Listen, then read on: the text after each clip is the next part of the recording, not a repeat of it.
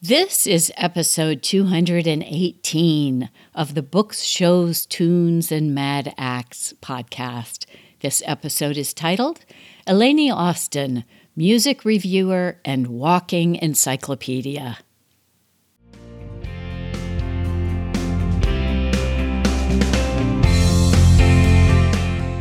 Hello, everybody. Welcome to Books, Shows, Tunes, and Mad Acts, the mostly self-explanatory show about stuff we like. I'm your host, Jennifer Crittenden. This show is a reboot of Dear Discreet Guide, which ended with 202 episodes at the end of year 2020.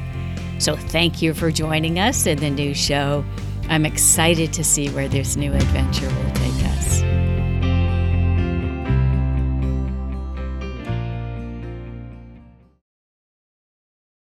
I'm so pleased to welcome a new guest to the show today. I've got Eleni Austin with us, and she's a music reviewer. So something new for our show today. Welcome, Eleni and Bill. Thank you. Hello. I'm going to introduce Eleni. She was born into a large, loud Greek family. Her mother was the youngest of 8 daughters, and Eleni is the youngest of her cousins. So she was an only child, but she said it never felt like that. She grew up in LA, Laurel Canyon, and Los Feliz from the 60s to the mid 70s, and she moved to the desert just in time for puberty and disco. Sounds like we need to hear about that. She's been passionate about music since childhood and started working in record stores at age 15 and has now spent over 40 years in music retail. She credits her mother with exposing her to a wide range of music as a kid. Her mom was a dancer with Arthur Murray before Eleni arrived and had seen all the jazz greats come through LA in the 50s and was good friends with Bobby Short before he hit it big in New York City. And so Eleni was happy enough with rock as a kid, but her mom would play Billie Holiday, Tito Puente, Greek music, Conway Twitty, Ray Charles, and Judy Garland. And so she developed an affinity for all that kind of music too, despite herself. All right, welcome, Eleni. Hello. So, where did your love of music begin? Is it just with growing up, or did certain things strike you in a certain way? Even in my baby book, I was born in 1963, and I had older cousins that were into the Beatles when I was just a baby. And in my baby book, my mother documented that when people said, "I love you," I'd say, "Yeah, yeah, yeah." Aw. Yeah, yeah, yeah. I was very verbal at an early age. I started talking at about 7 months. Wait. And seriously, and my first words were actually in Greek. Oh. There was always a lot of music in my house, soundtracks from The Music Man, Judy Garland, like I said, Holiday, Ray Charles, West Coast jazz, country music. And I can remember having my first favorite song when I was maybe like 4. It was Happy Together by the Turtles. Yeah. And then year after year, I would just, I was buying my own records. I got my first grown-up record. Up until then, it was stuff like Walt Disney records and Chipmunks Sing the Beatles. Mm-hmm. But when I was about, one of my cousins gave me the first James Taylor Sweet Baby James album. And that was like my first adult record that I would play on my little close and play. If you're old enough to records from the 60s where the needle was kind of on the lid of the record player. Oh, weird.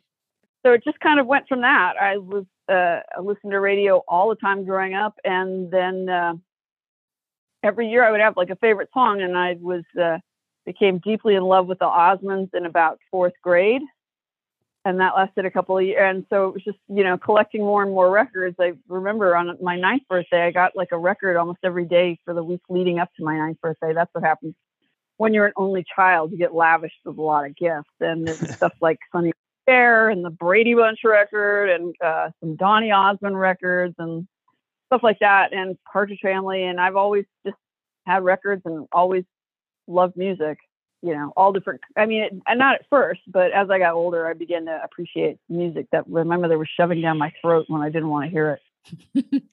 Yeah, it's interesting. Your family was so supportive, right? That they just gave you record after record after record, right? That they really supported that love. It's interesting. I had their interest at the time too, but people, I don't know, people started giving me records, so I was happy. Mm-hmm. I know your mom owned a Greek restaurant in Los Angeles. And what was the environment like that back in the 60s? Well, she opened the restaurant in a little kind of strip mall on Santa Monica Boulevard when I was 6 years old. It was actually going to open the weekend the Manson family murders happened, but it got pushed ahead a week. Yeah, it's kind of weird. Which I was knowledgeable about at that point, but not deeply. My mother kind of always danced to her own tune. She was, like I said, the dancer for Arthur Murray in the 50s. And she, had come from a very strict family. They all had to get married in chronological order. By the time she was 25, her family kind of considered her an old maid. Old maid. Yeah, I was thinking, oh no, I hope they're not going to say that. Yep. 25. Oh my God. Yeah, constantly trying to fix her up with eligible Greek bachelors, and she was having none of it. And her parents had died then, and so she just did what she wanted. She was a dancer and did that for a long time, and then decided there wasn't any good Greek restaurants in Los Angeles. At that point, there were nightclubs. There were a couple of nightclubs on Hollywood Boulevard. But she wanted really good Greek food, and she recruited a chef that had been in big Greek places in New York and Chicago. He categorically did not want to work for a woman, but he changed this, came on board. Her restaurant, it was just a little tiny, had like 9 tables, and it fed people buffet style. You looked at the food and you picked what you wanted, and you sat down with your food, and a waitress would come get you your drink. And it started to become more and more successful. Greek celebrities would come in, He ended up moving to a bigger location in Hollywood, which was had been an old USO, and it was half of the building was the USO part, the other half was a hotel. And it's actually pretty much where Amoeba stands right now, where Amoeba moved to. Yeah. So it was growing up in the 60s and the early 70s in Los Angeles, you kind of had that old Hollywood glamour. But as it receded, you kind of got the influence of the counterculture at the same time. And I was a little kid, but I remembered it. I remember being on the Sunset Strip with her, and we walked past a record store, and the album cover in the window was Two Virgins by John and Yoko. And my mother went in, and my mother was kind of a proto-hippie and fully bohemian and everything else, but she went in and just yelled at them about having her child have to see these naked people. She didn't care that they were really ugly naked people, and she didn't want to put any bad thoughts in my head with unattractive naked people. She just wanted to see if they were pretty naked people, it would have been okay. But they were ugly. Her aesthetic sensibilities were offended. That's funny. What was the name of the restaurant, by the way? Called Greektown. We did it in '69. By then, like there's a TV Guide interview I have with Michael Constantine, who passed away this last year. He was a really good friend of my mother's. Most people know him as the father in My Big Fat Greek Wedding.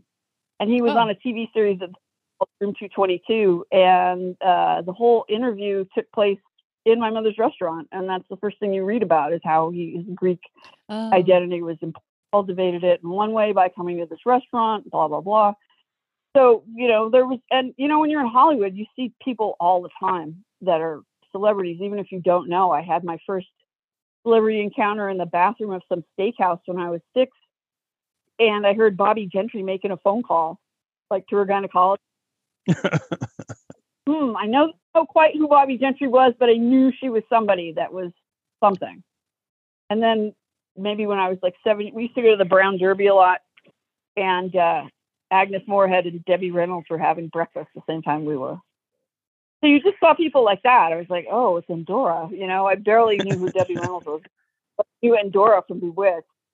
And, you just encountered them all the time when I was a kid. And also the whole Sunset Strip thing was kind of happening. And you'd see the hippies and you'd see the kids hitchhiking. And it was kind of, before it kind of turned and got a little more, Manson-y and all that stuff.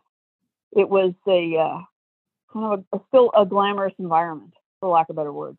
Well, it must have been really a interesting time to just be observing It was, and I was a fairly observant child. I don't know if it's because I was an only child and, had all my own thoughts of my own. I didn't never really, have to share them with people or I just always was paying attention to what was happening in a pop culture sensibility. We had the restaurant until the early 70s. My father had invested in it. They'd been divorced long before I was born. And he invested in it because she was having some issues with her bookkeeper who ended up trying to embezzle money. And my mother was going to have to file for Chapter 11. But my father offered to invest. And then they added a liquor license and stuff like that. And then my father, they'd been long divorced and he was gay. And he actually wanted her to get back together with him. But he was living with a guy at the time. So she thought it over and decided it wouldn't be a healthy situation. And then he began to kind of slowly sabotage the restaurant. So she ended up walking away from it when I was about 11, and we moved out to the desert. She was kind of sick of Los Angeles. She found it too crowded in 1974. I don't know what she would think of it now. Yeah, he ran it for a couple more years after we'd moved away, and people would come in and ask where she was, and he would say she was on vacation. So a few years later, that restaurant by the mid 80s actually became a punk club called Raji's, where people like Dream Syndicate made their albums, and bands like Jane's Addiction and Red Hot Chili Peppers and all kinds of bands made their debuts there. It into a punk club, and it lasted like that, I think, until maybe the turn of the 90s. And a couple of years later, they raised that whole half of that block to make like a substation for the Metro. They tore down the whole building. So you have worked in music stores for many, many years. I know that in Palm Springs, you're kind of known as like the go-to person for music information. So how did that happen? I started in high school working in a record shop, and then worked for many years for the Warehouse chain. There was a store here in Palm Springs, and I worked for them for about 19 years. Oh my and gosh. I just kind of had such a big exposure to music, all different kinds. There wasn't just one kind that I listened to. I'd had exposure to what my mother played, and I had my cousin Callie's husband when I was in my teens made me like a psychedelic tape and stuff like that. So all different kinds of music, and I just kind of have that kind of memory where it would, I would know if somebody was asking for something, kind of figure it out. I had a guy tell me a few years ago that I was Google before there was Google. I was pretty pleased with that.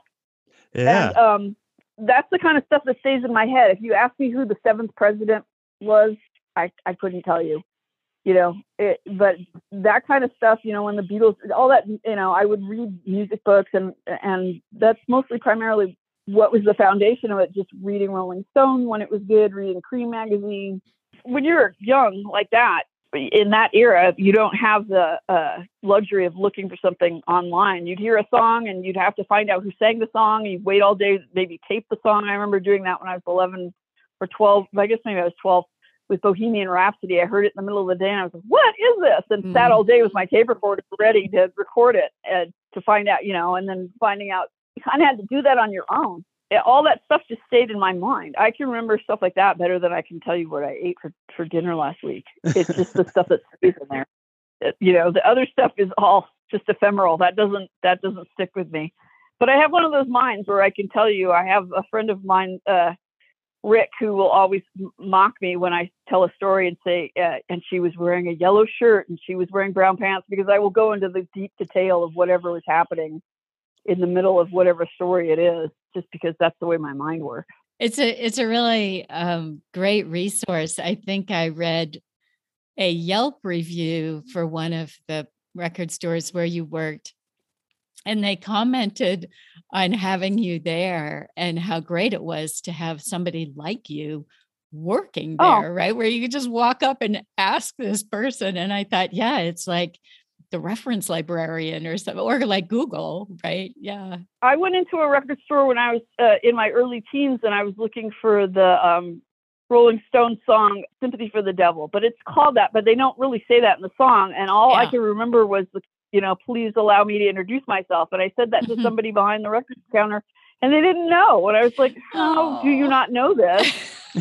And I finally figured out, I thought, if I ever work in a record store, I'm going to know, and so, some things I don't have much of an affinity for classical or opera, and that was stuff you kind of learn on the job, Mm-hmm. composers and Yo-Yo Ma and Placido Domingo and stuff like that, and it stayed in my mind. But or New Age music, which is to me is like oral wallpaper, that makes me sleepy, or it makes me feel like somebody's just given me a Novocaine shot and I'm waiting for the tooth to be extracted, because that's the kind of music you hear in dentist's office. I can't take it. But so it was just, for me, it became like a thing for me. I'm kind of a know-it-all, so it fit in perfectly that I would know, it was just important to me to know it. And if I could, help somebody else know it too, that's even better. Your love of music got you the spot writing music and concert reviews for the Palm Springs Weekly. And I know a lot of artists, because I read your reviews, I read some of your things that people write back to you. And I know a lot of artists enjoy the writings about them, that they really praise you for reviewing them and the things you say. But you can also pull no punches. And really, what surprises you about doing reviews? Well, first I have to correct you a little bit. It's Coachella Valley Weekly. I actually started when I was 20. I wrote our local paper, which is still the local daily paper, called the Desert Sun. And I said, you guys don't have any record reviews. You should let me write record reviews. And they did. Mm-hmm. And I was pretty surprised by it. So I did that when I was in my early 20s for about 5 years, until that paper got consumed by Gannett News.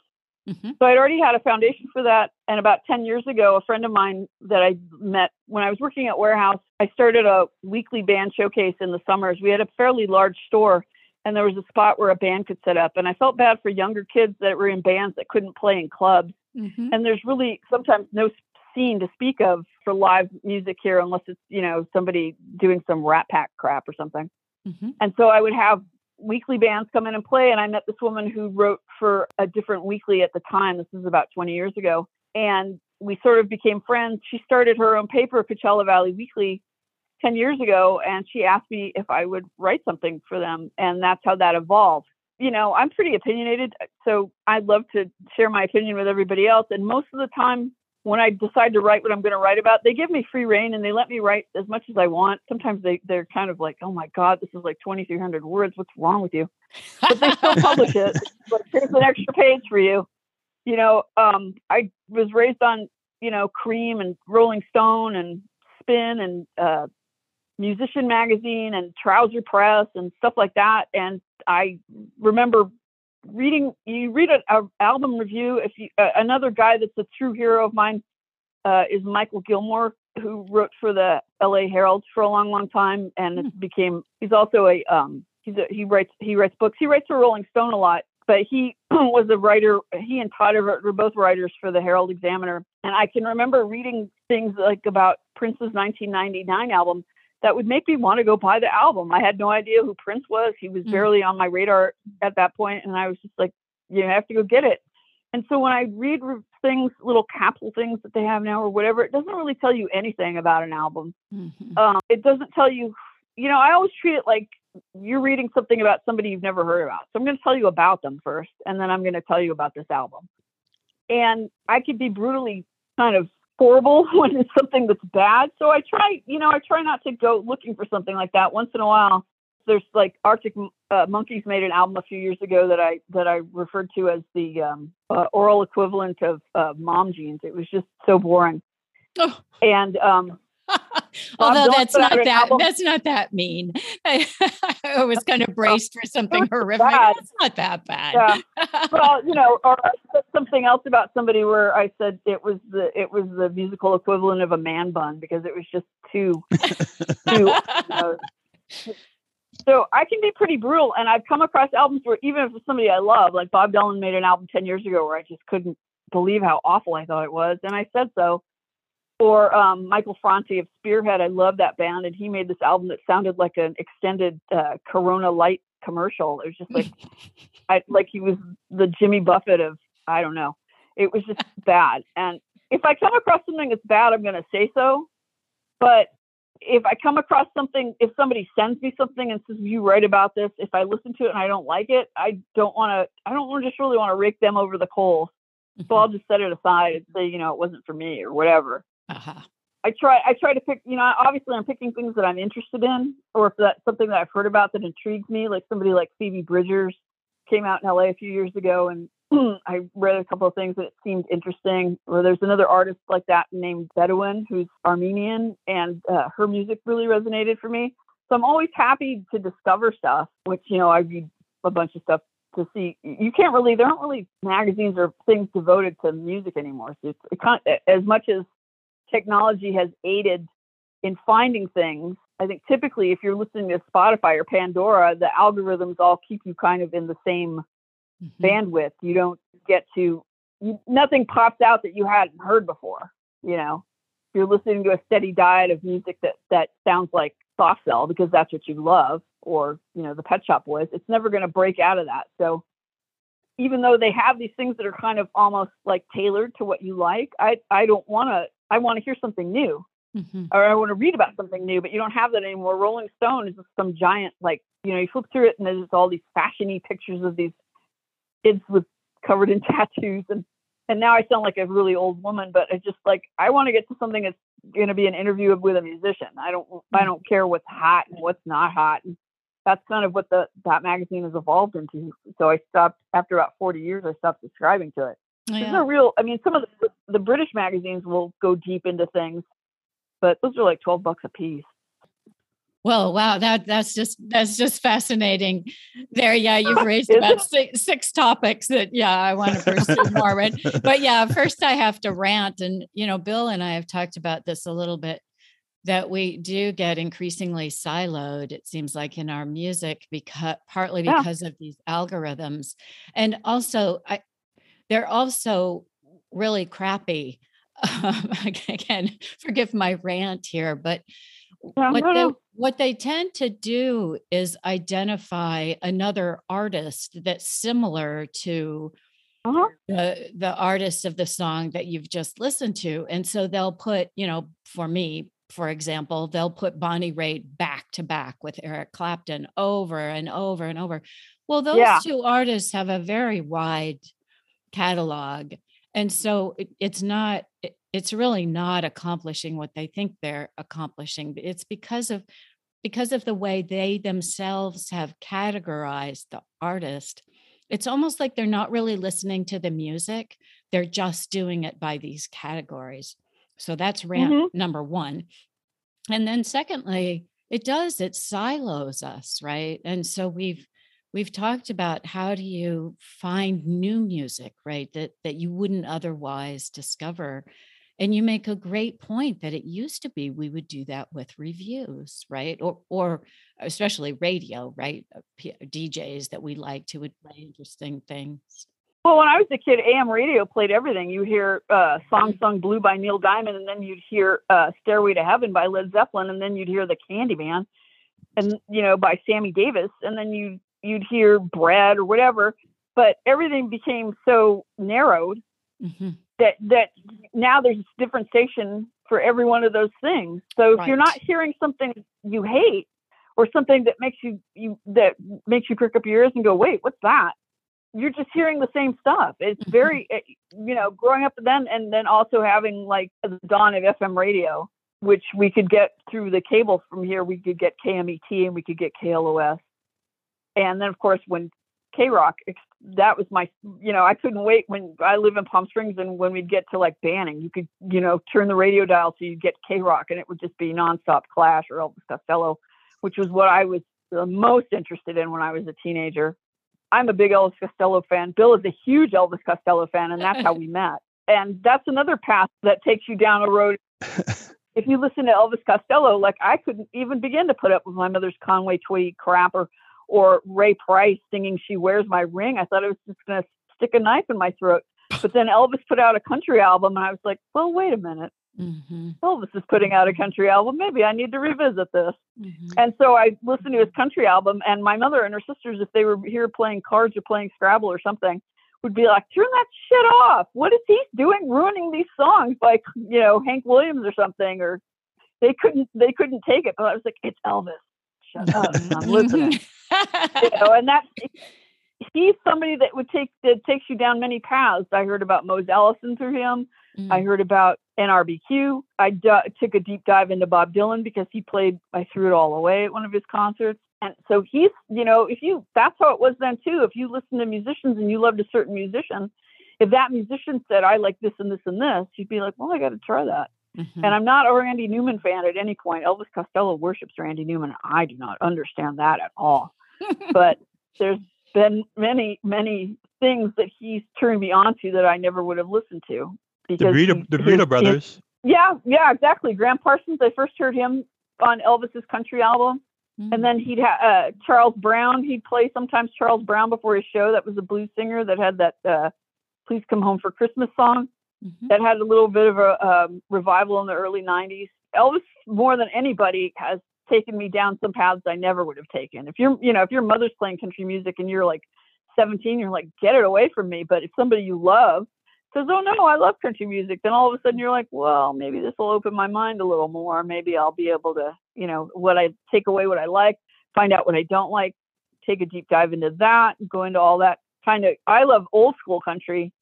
All the Patsy Clines and Loretta Lynn's and Johnny Cash and the Carter family and all that stuff. But the the stuff that's on country radio now, it just sounds like it's been genetically modified to me. It doesn't. There might be a little twang here or there, but unless it's somebody that's like a Sturgill Simpson or Chris Stapleton, it does. Or Brandi Carlile, she's on the cusp of country and rock. If it's somebody like that, I'm happy to hear it. But that's not what you hear. You hear, I don't even know what you hear, Georgia State Line and Rascal Flatts, and that doesn't sound like country to me. It sounds like pop with banjos. Yeah, some of it's really bad.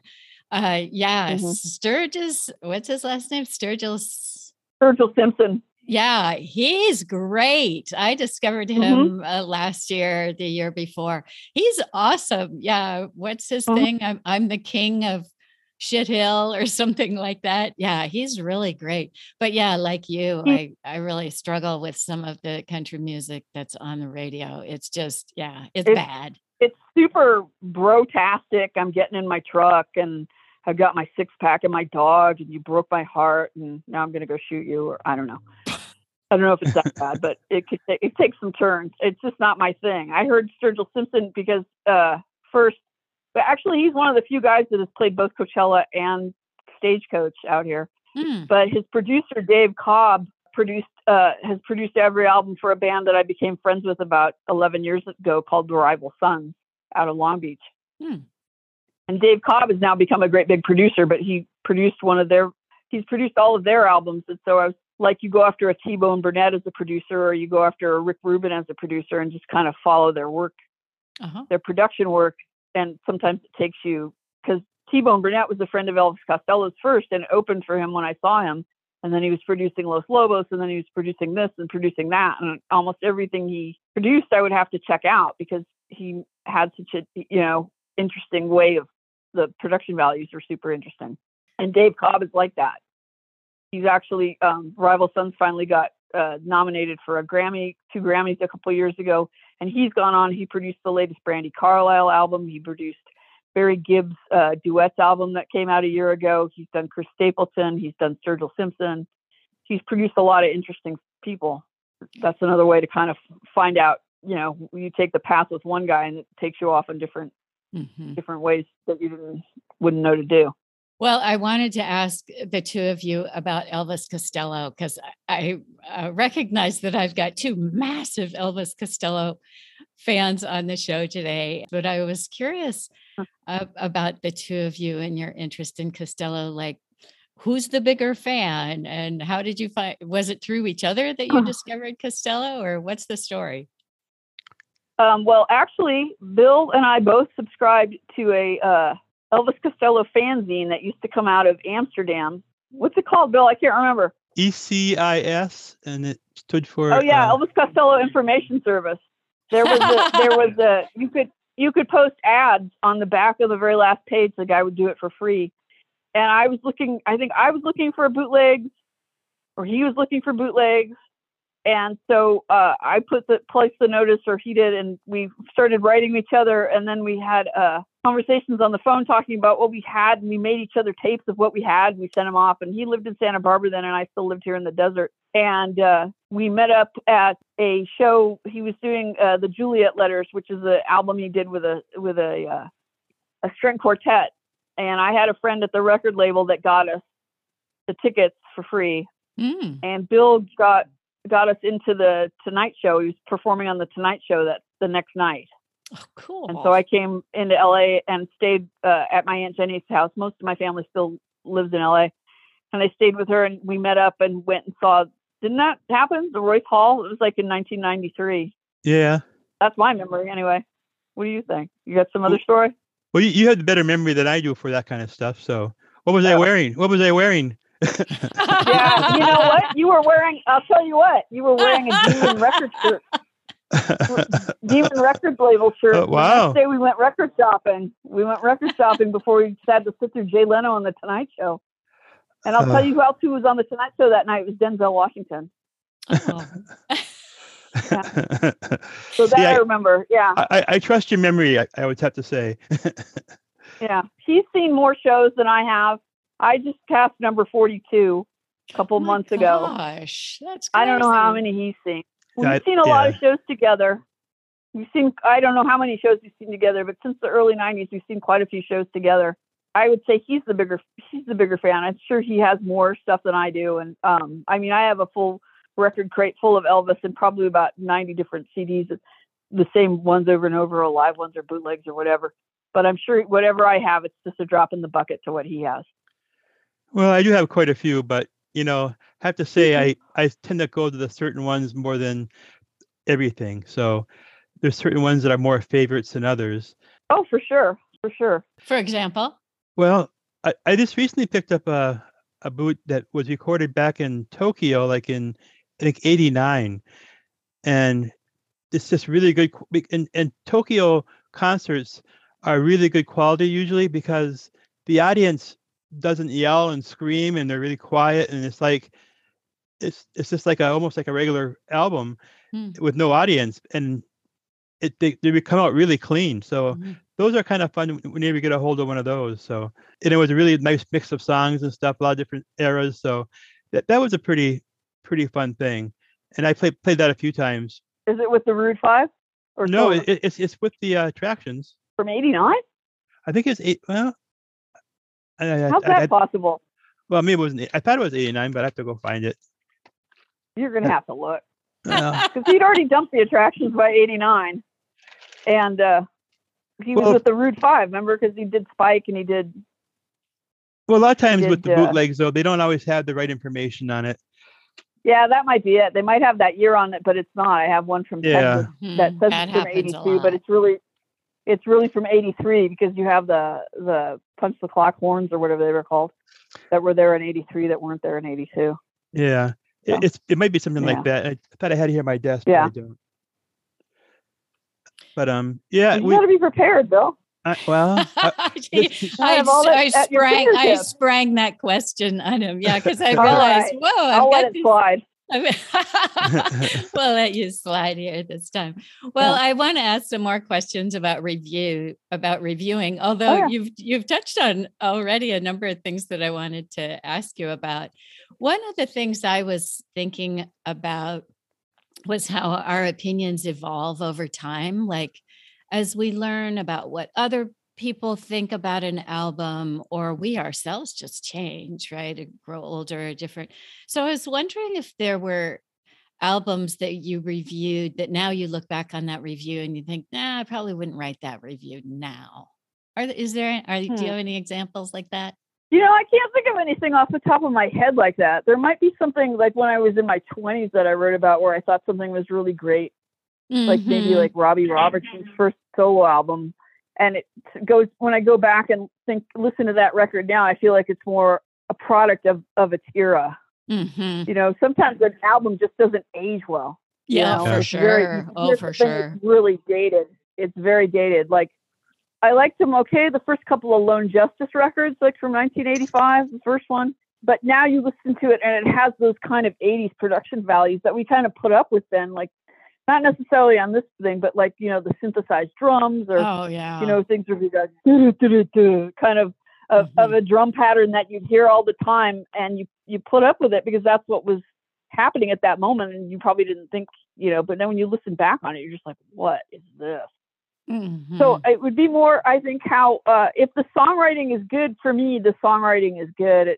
There's rarely a time where I hear something where I'm just like embarrassed that I, was or really am reevaluating. Most of the time, what I've liked, I still like. I'll still dig out things from a few years ago that I really loved, and I still really love it.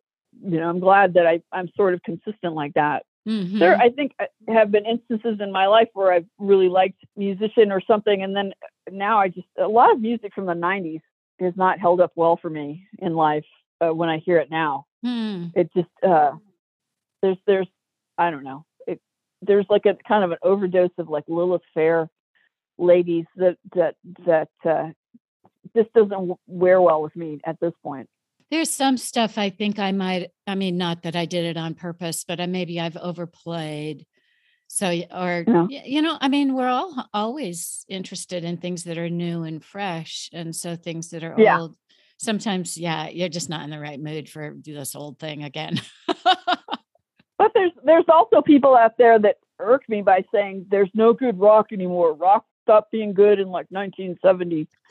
7 or something like that, and you can those poor people. You can always, I hear that. Oh, there's no good music anymore. Really? Wow. And I can always come up with 5 or 10 things that are interesting that are happening right now. Case in point, the Rival Sons, who are a band that are mine that same kind of Led Zeppelin kind of a vibe. They're a 4-piece. They're like blues rock, but they touch on other stuff. Anybody that's a straight up rock and roll fan would love that kind of music. If you're looking for somebody who likes like Joni Mitchell or somebody that's a reflective kind of singer songwriter, there's somebody like Phoebe Bridgers out there. If you want kind of dark music that's kind of Norrish, there's a band that is part-time up in Joshua Tree and the rest of the time in Austria called Son of the Velvet Rat. That's really, really good. I'm always hearing stuff or finding out about stuff all the time. I think if you keep your ears open, you do. If you just kind of want to just lean in on, say, there's nothing better than the Rolling Stones up to 1974, then you're missing out, I feel like. Oh, you're definitely missing out. So what you just did there, see, that's an algorithm that would work, right? If I say Bonnie Raitt, don't give me Eric Clapton, because I already know about Eric Clapton, obviously. No, it's like, what we need is someone like you, where you can say, this is the kind of music I'm interested in listening to this morning. Have you got anything new along this line? That's sort of in this genre. That would be interesting. Well, I used to, when I worked in stores, I've worked in stores because I worked in the chain warehouse store, which is a California chain. I also ran the music department in Borders for about 1.5 years, and then I did the same thing at Barnes & Noble for about 5 years. And if people were coming in looking for something like, say, Van Morrison, but maybe not Van Morrison, I would say, well, have you ever heard Ray LaMontagne? He's kind of somewhere across. To me, he's a cross between Van Morrison, Joe Cocker, and Cat Stevens. But he's really songwriting is really, do you like him? From his first album, I really, really liked him. Back then, I could give you 2 or 3 things that might be in that wheelhouse, but wouldn't be quite the same, but might be similar, but somebody new. You always have to have somebody new. You can't just stick on. I mean, I'm a huge Joni Mitchell fan, but it doesn't just begin and end with Joni Mitchell. It goes off into directions like Laura Nyro or Ricky Lee Jones or, Jonathan Brooke, or if I'm going in a country direction, Patty Griffin or Sean Colvin. I mean, I could name you like 10 different artists that are all female singer-songwriters that are sort of similar, but not carbon copies. Right. Yeah, and Yeah. there's so much music out there now. That's the thing, is you really do need Yeah. a curator. Yeah, we need like a call-in show with you where people can just they call Well, in I with mean, their but I couldn't musical tell you. problems. There's things that I don't know about, like right this minute. Somebody was asking me about somebody new, and I if I read about it, then it stays in my mind for a little bit. But there's Mhm. not too much time where I'm listening to Megan Thee Stallion or something like that, or who's the other one, Cardi B. That kind of stuff. I hear it when I hear it, and it Mhm. sounds interesting, and then I just kind of go, okay, that's interesting, but it doesn't like grab me and say, oh, I want to listen to this now from Mhm. forever. Yeah, to me, a But lot of that stuff's kind of like just the manufactured sound in a way, and it's like maybe. could be any artist and sometimes, and it's the same thing over and over to me. But then again, it's not what I listen to normally, so I maybe don't have the right taste for it. I try to have an open mind for stuff like that. Most of the rap and hip hop I really, really loved kind of came and went by the beginning of the 90s, which would be like De La Soul or A Tribe Called Quest. I love A Tribe Called Quest. But and bands that kind of go off in that direction, hip hop where it has a jazz bass, that's the Mhm. kind of stuff I love. Yeah. If it's just I have a bigger car than you do and more gold in my teeth, I'm not interested. Mhm. I never understood these rap beefs between each other. I mean, could you imagine like Smokey Robinson getting into a fight with Marvin Gaye in the 60s? I don't get it. There was just all this I'm better than you are stuff. Nobody did that then. It just seemed like everybody was happy to have their own success. But now it has to be whoever the biggest, toughest dude is. There's always a feud or a this or that. I don't understand it. Willie Nelson's going to beat up Conway Twitty, or I mean, it doesn't transcend for me. It's just all music. You should all be happy. You're all making music and making money. It Uh-huh. isn't like who's the biggest, outlaw. I don't know. It's funny. It sounds like a video game or something, like, yeah, pitting your favorite musician against your friend's favorite musician or something. I'm Today, trying Lenny to Kravitz takes on Kiss. right, exactly. Yeah. Oh dear. Well, I'm picturing people coming into I can only imagine what happens. Like, people come into your store and wander up to the counter. I'm sure some people are embarrassed, but where they try and hum a few bars, or like Oh, sure, please I've let done me that. That's actually the store I worked for just recently became a product of COVID and closed, so I'm not in a Oh, record store currently, oh, which is just breaking my heart. yeah. If I ever had the financing or whatever, I would like to open my own. Hmm. But we'll see if something like that occurs. So I'm not doing it now. But yes, there's been many times where people have said a snatch of lyrics for me or hum something, and sometimes you figure it out, sometimes you don't. I've been like not even at work and at home, and somebody will call me up and quote a lyric to me at work and ask me if I know. That happened with I think Street Fighting Man by the Stones. They only had part of a lyric, and they knew it was the Stones, and they called me up, and I could figure it out. I don't know.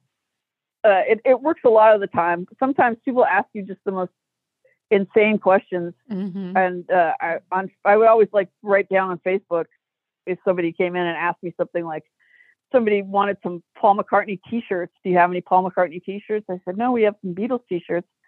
Well, which one is Paul McCartney? And I'm just thinking, why do you need a Paul McCartney shirt if you don't know what he looks like? Hmm. You know? Hmm. Yeah. And of course, you've been in the business so long that you see people's knowledge morph over time, right? It's like that joke about some young person discovering that Paul McCartney was in a band before Wings. Oh, yes. Yeah, yeah, you must have some great stories to tell. There's one that the librarians do, because the same thing happens to them, right? People walk up to the counter, and the classic joke is they walk up and say, "Oh, I'm looking for this book. Maybe you can help me. It has a red cover." Uh-huh. So there's a Yes. The librarians with a sense of humor now have started putting out displays of, all the books that have a red cover. Help people out. Yeah. We used to get that stuff a lot. He's a guy, they would tell you about something, this is what he looks like, and I would just be like, I don't know. I should actually go through, because I would write down every time somebody said something stupid in there, because it was legion. It was like, oh yeah. There were two kids in there one time, and one of them didn't know, what was the name of it? It was like one of them didn't know Reverend Horton Heat, and the other one's like, you don't know Reverend Horton Heat? You don't know Reverend Horton Heat? I'm like, he doesn't know Reverend Horton Heat. Right. It's okay. Just doesn't know. That's funny. Oh, that's hilarious that you took notes on those. Yeah, you could definitely. I would always post it on Facebook if somebody came in and asked me something stupid, or somebody, had a giant eagle tattoo on their chest, and they were wearing it was like some giant fat guy, and his stomach was hanging out of his short T-shirt, and I got to see his whole eagle tattoo. Oh. Or if people came in and they smelled, and I had to light incense.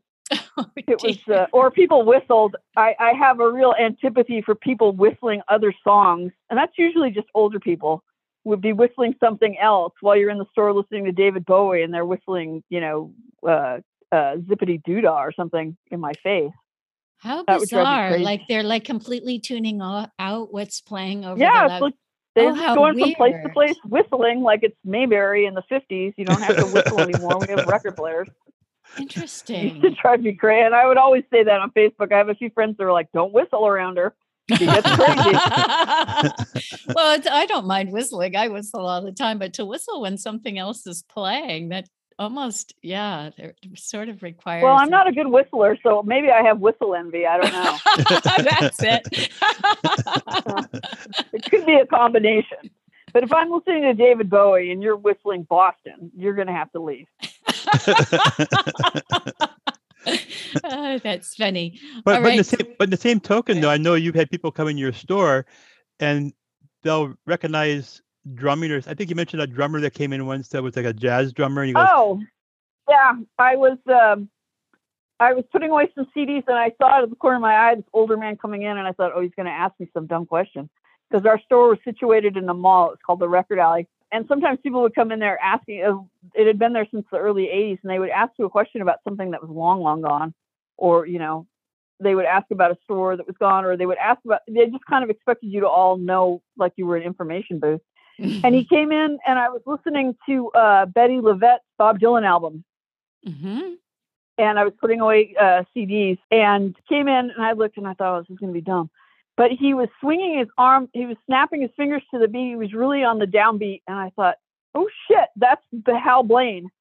Hal Blaine is the drummer behind in the Wrecking Crew. If you're familiar with that, it was a group of studio musicians that made records, made the music for everything from the Beach Boys to Nancy Sinatra to Frank Sinatra. And it was him. He lived in the desert for a long time, and he was on the downbeat of the song. And he was actually wearing also a T-shirt that had that symbol Zildjian. I don't know how, I'm not probably mispronouncing it, but it's like a symbol for that drummers have. Okay. And I pretty much was like, oh my God, you're Hal Blaine. I almost dropped to my knees and genuflected in front of them. And he wanted to know where you could get iPhone covers. So that was that. So it was kind of dumb. Yeah. I kind of, rhapsodized for like 5 minutes. Oh my God, like that. And he was like, do you know where I can find an iPhone cover? And I was like, probably go a little bit. Yeah. So, yeah. Dear. All right. Yeah. One more review question here that I was just curious about was if there were ever any albums that you got and you thought that you were going to love them and you wanted to love them, and then, you just couldn't. Yeah. Darlene Love came out with an album a few years ago that was produced by Little Steven from Bruce Springsteen's band, and it had song contributions by Bruce Springsteen. There were a couple by Elvis Costello. There were a couple by a few other people that I really love. Mm-hmm. Darlene Love actually spent her in 2014.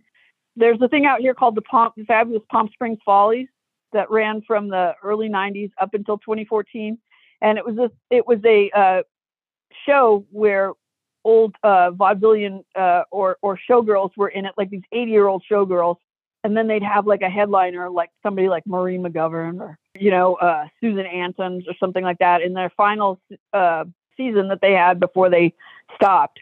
It was Darlene Love, and it was right around the same time that documentary 20 Feet from Stardom had come out. Yeah. And so it was a big deal that she was at the Follies, and my wife, Jan, happened to be working that year at the Follies. She was in the box office, and Darlene Love and her husband would hang out with Jan every day. And I already loved Darlene Love anyway from Phil Spector. Uh-huh. It's, Christmas, Baby, Please Come Home, all that other stuff. And got to meet her, and she was very nice lady. And it was interesting thing about her was she would meet people after the show, and she always wore gloves when they were around her, so she wouldn't get sick. Kind of a precursor to COVID, right? From 7 or 8 years ago. But they made this album together, and I was excited and ready to hear it. And I sat down and I started listening to it, and I was like, well, that first song's not so great. Maybe it'll get better. And it just kind of ended up being that way through the whole thing. So I was like, I'm not going to write about this because I just have, it was just too much. It felt like it was overproduced. It felt like, and I was just kind of really disappointed because I really, really wanted to like it. Mm-hmm. So that's one that I can think of off the top of my head. So you really pick and choose the albums that you review. I do. They give me carte blanche to pick whatever I want. Yeah, and that makes a big difference. I've had publicists send me stuff, and sometimes I'll, go out of my way to say, like recently, Eddie Van Halen's son, Wolfgang Van Halen, put out an album. It's called Mammoth, which was the name Van Halen was before they were Van Halen. And I contacted the publicist or whatever, and I said, would you send that to me? And he did. And it's a really good album. He's really talented. You think he's a kid, but he's like 31 now. But it's an amazing first album for somebody, who put it together after his father passed away and everything. So sometimes people will send me stuff. Sometimes when I was in the record store, I would order whatever I wanted. It would come in regularly with the shipment. So that gave me a little bit more to find if I heard about something and I wanted to get it. Now, if it's something I hear about and I want to write about it, I will try to contact their management team and see how it goes like that. That was the case with Brandi Carlile or Amy Mann. Sometimes people send me stuff. I have a few friends that are publicists. One of them, Kerry Baker, has this company called Conqueroo, and he has an enviable list of people that have been on his that he reps for, like Marshall Crenshaw and the Rave Ups and people like old people like that, newer bands too. That Son of the Velvet Rat went through him. There's John Wesley Harding's most recent album went through him. So I hear a lot of great stuff all the time. Sometimes it's too much. Sometimes somebody will say, I sent you something a while ago. And I'll say, well, it's on the stack right here and I'll get to it. So that's how that works. What are your top 3 records or CDs if you could pick your top 3? In the world? Well, that stuff could change all the time. Like my whole life. It's always changing. I know. Yeah. If I had to go like they used to have in those Tower Records magazines to on a desert island and I had to pick just 3, it would probably be Elvis Costello, Imperial Bedroom, Joni Mitchell, Hissing of Summer Lawns, and maybe Ani DiFranco, Living in Clip. I hope that never happens, that you have to go to a desert island. Yeah. If I have to limit it to 3, it's really devastating. I have all of my stuff is on CD and vinyl. I'm not one of those people that streams or downloads. I'm not very technically proficient with stuff like that. And I just think it doesn't sound good. So even if I have to move, we're really in trouble because there's records everywhere in this house. I think we need to have the opposite happen. We need to put you back in a record store where you have access to lots. That would be my goal. The only thing that's so hampering me is not having any money to start it. But I have a line on a collection that I know somebody that's getting ready to retire and move and wants to get rid of a bunch of stuff. It's just finding the money to. That's the part I'm not very good at. Well, I hope that happens because I miss it because it's I miss talking about records and music and pop culture all day. That's what you did. That's what I did, especially when I was at Record Alley, where I was for the last 8 years. It was a great place. It was a store that had been opened in 1979, and I'd been a customer there for a long, long time, even when I lived in La Quinta, I would drive all the way to their first store in North Palm Springs, which was like 20, 30 minutes away from my house, even though there were other little record stores on this side. Mhm. I would always go over there. And then luckily it all aligned, and I started working for them in 2011, and I never had a better experience. So yeah, I miss it. Yeah, I'm sure you do. It's been so fun to talk to you today about records and reviews and music. And before I let you go, is there anything you want to bring to people's attention, resources you want to refer them to, or events or stuff they should know about? I work for a paper called Coachella Valley Weekly. That's a really great resource for all the entertainment that happens in the desert. The woman that started it, Tracy Dietland, started it about 10 years ago, having written for other publications out here. And it just really only focuses on live music and stuff like that. Here in the desert, it has my columns. It has like movie columns. So it's a nice resource for if you want to find out what's going on in the desert. The desert continues to remain kind of not the greatest place if you're a music lover. I can't tell you how many shows I've had to drive to San Diego or to Ventura or Santa Barbara or Los Angeles or Orange County to see. They still try out here, but we can't somehow get it together where we have like a place that's like a Troubadour or like a Whiskey or something like that, where people can go to and see great bands that might be coming, because a woman started this bar a couple of years ago called The Alibi here in Palm Springs.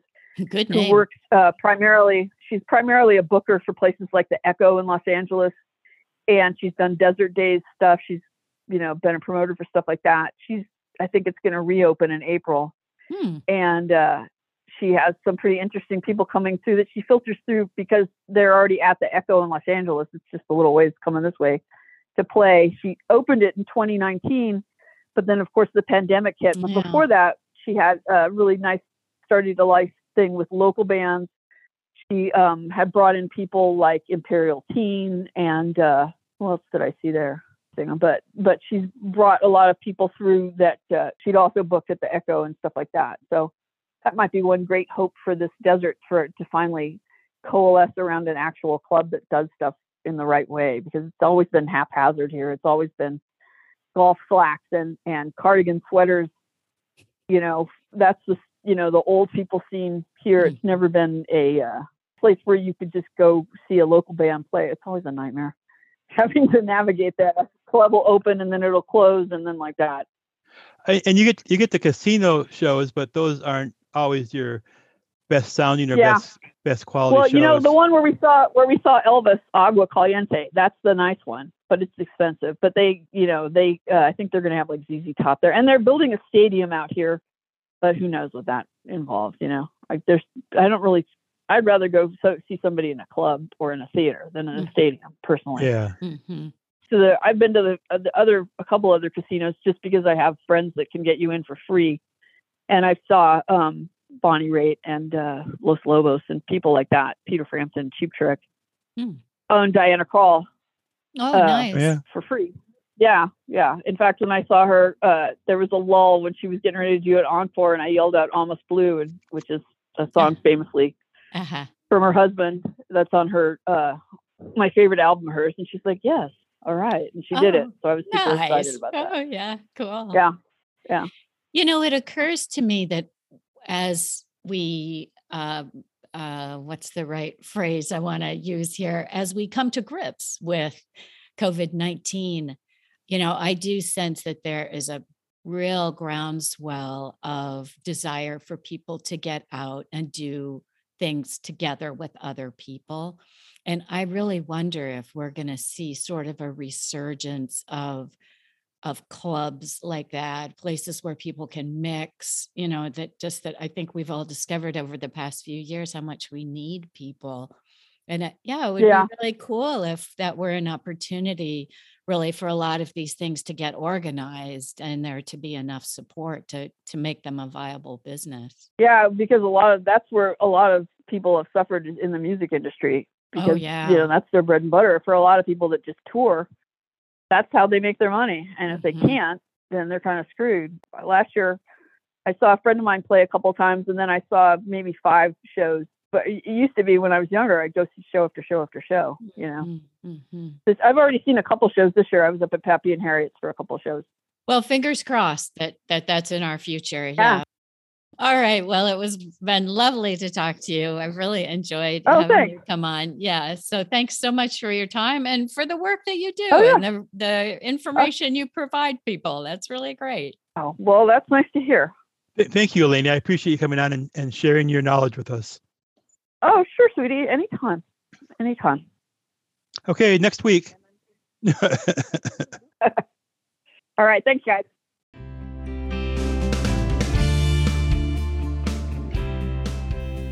Thanks, everybody, for listening. We really appreciate it. Don't forget to check out the show notes for additional information about this episode. And give us a like or a thumbs up on Podomatic or wherever you listen to your podcasts. We'd also love to have your support on Patreon. And get in touch. We'd love to hear from you through the internet or Twitter or whatever means works for you. And finally, thanks to Caffeine Creek for the theme music.